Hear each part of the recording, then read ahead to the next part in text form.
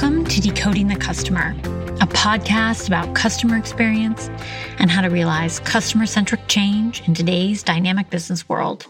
I'm Julia Alfelt, certified customer experience professional, business advisor, and host of this program. Thanks so much for tuning in. If you're new to the show, welcome. If you're a returning listener, thanks, and it's great to have you back. This episode is part of my CX mini masterclass series here on Decoding the Customer. These weekly episodes are published each Thursday and designed to be punchy, bite-sized overviews of key customer experience concepts and ideas for how you can help your organization thrive through customer centricity. Whether you're new to the field of customer experience, are preparing for the CCXP exam, or are a seasoned professional looking to brush up on a few basics, this series will help you improve your knowledge, skills, and performance to stand out as a CX professional. And an added note to those who are already CCXPs. The Customer Experience Professionals Association is now recognizing CX podcast listening towards certification renewal credits. So be sure to jot down which episodes you've listened to so that you can submit these towards your continued education requirements. This is episode 82, the fifth episode for April 2020. This month's podcasts have taken us on a journey exploring everything from CX maturity to ROI and voice of customer. The last two CX Mini Masterclass episodes have focused on strategies for understanding customers, a critical component to any customer experience management program.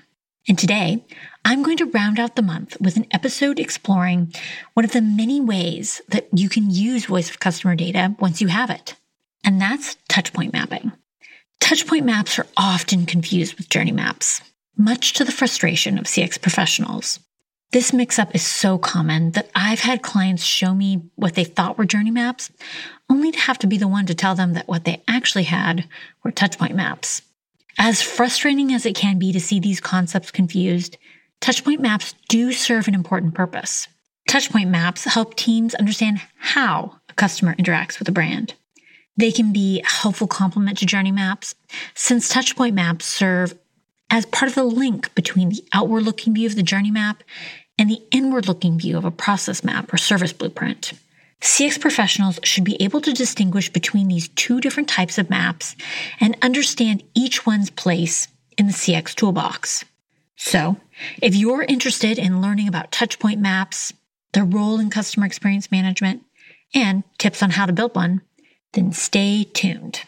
As always, if you're out and about while listening to this and here's something you'd like to remember later, don't worry about writing it down.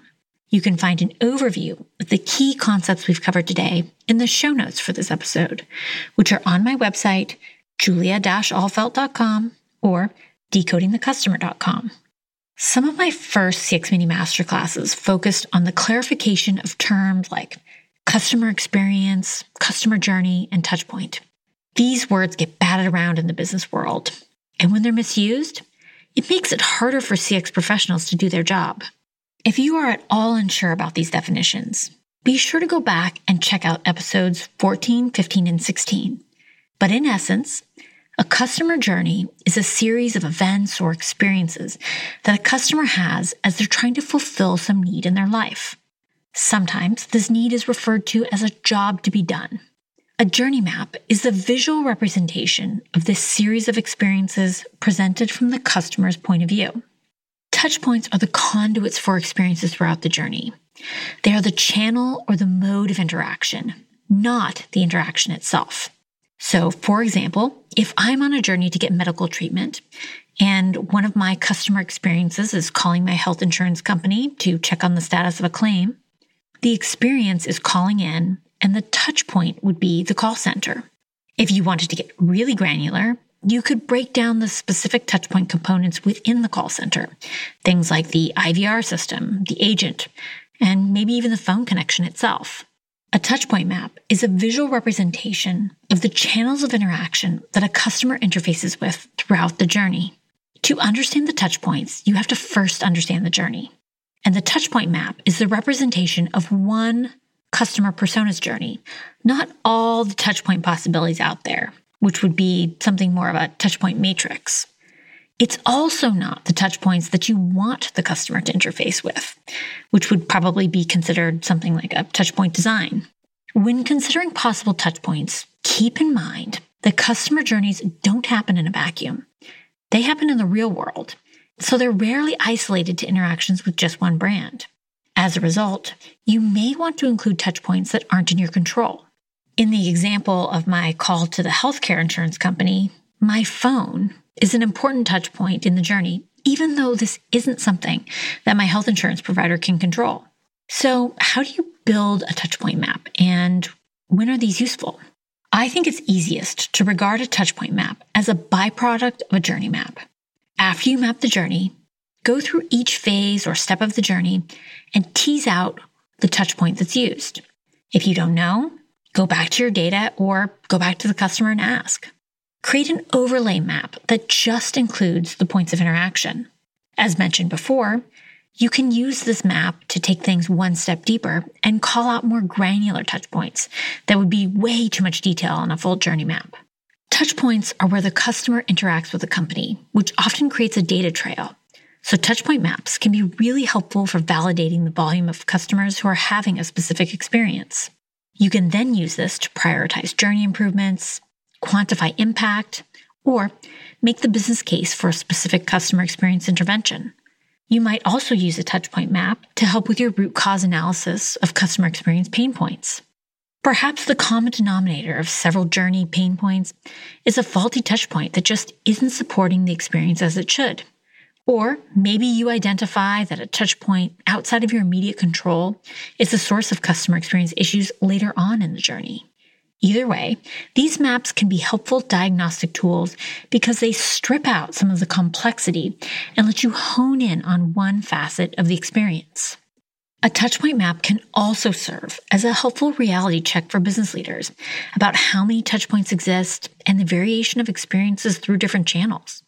In the corporate world, touchpoints are frequently managed by different teams, which can result in inconsistent experiences across the journey. A touchpoint map can be used to help plan for consistency across channels, maybe by bringing in some standards or experience principles for all touchpoints. When I interviewed the CEO of Ivoclar Vivadent back in episode 65, he shared that their journey mapping had yielded more than 200 touchpoints. So as you can see, it's common to have a lot of touchpoints, and it's important to manage these. And finally, when it's time to start implementing changes to the journey, a touchpoint map can also be used to start fleshing out a service blueprint or the other process maps that support customer experiences. Again, since touchpoints represent the channels of interaction, it's a nice place to start building the understanding of how an organization supports experiences. Each touchpoint is likely to have a web of teams, processes, and technologies behind it. So, as you can see, the touchpoint map can be a useful link between the outward-looking view of the customer journey map and the inward-looking view of how an organization manages and improves the customer journey. You can use these maps to build the story about the impact of customer experience, to engage with leaders, build plans for delivering the journey, and to vet experience improvement opportunities. And that's probably just the tip of the iceberg. If you found another helpful use for touchpoint maps in your organization, please let me know. I'd love to hear about it. If you're looking for help turning voice of customer insights into experience improvements, please get in touch. I'd be happy to explore how I can help. You can reach me via email, tweet, or LinkedIn message. My handle is @JuliaAllfelt, and my full contact details are also listed on my website, julia-allfelt.com or decodingthecustomer.com. I hope that you're enjoying the show. Please share with others who might be interested, or head on over to iTunes and rate the podcast. This helps others find the show. I'll be back next week with another episode. See you then.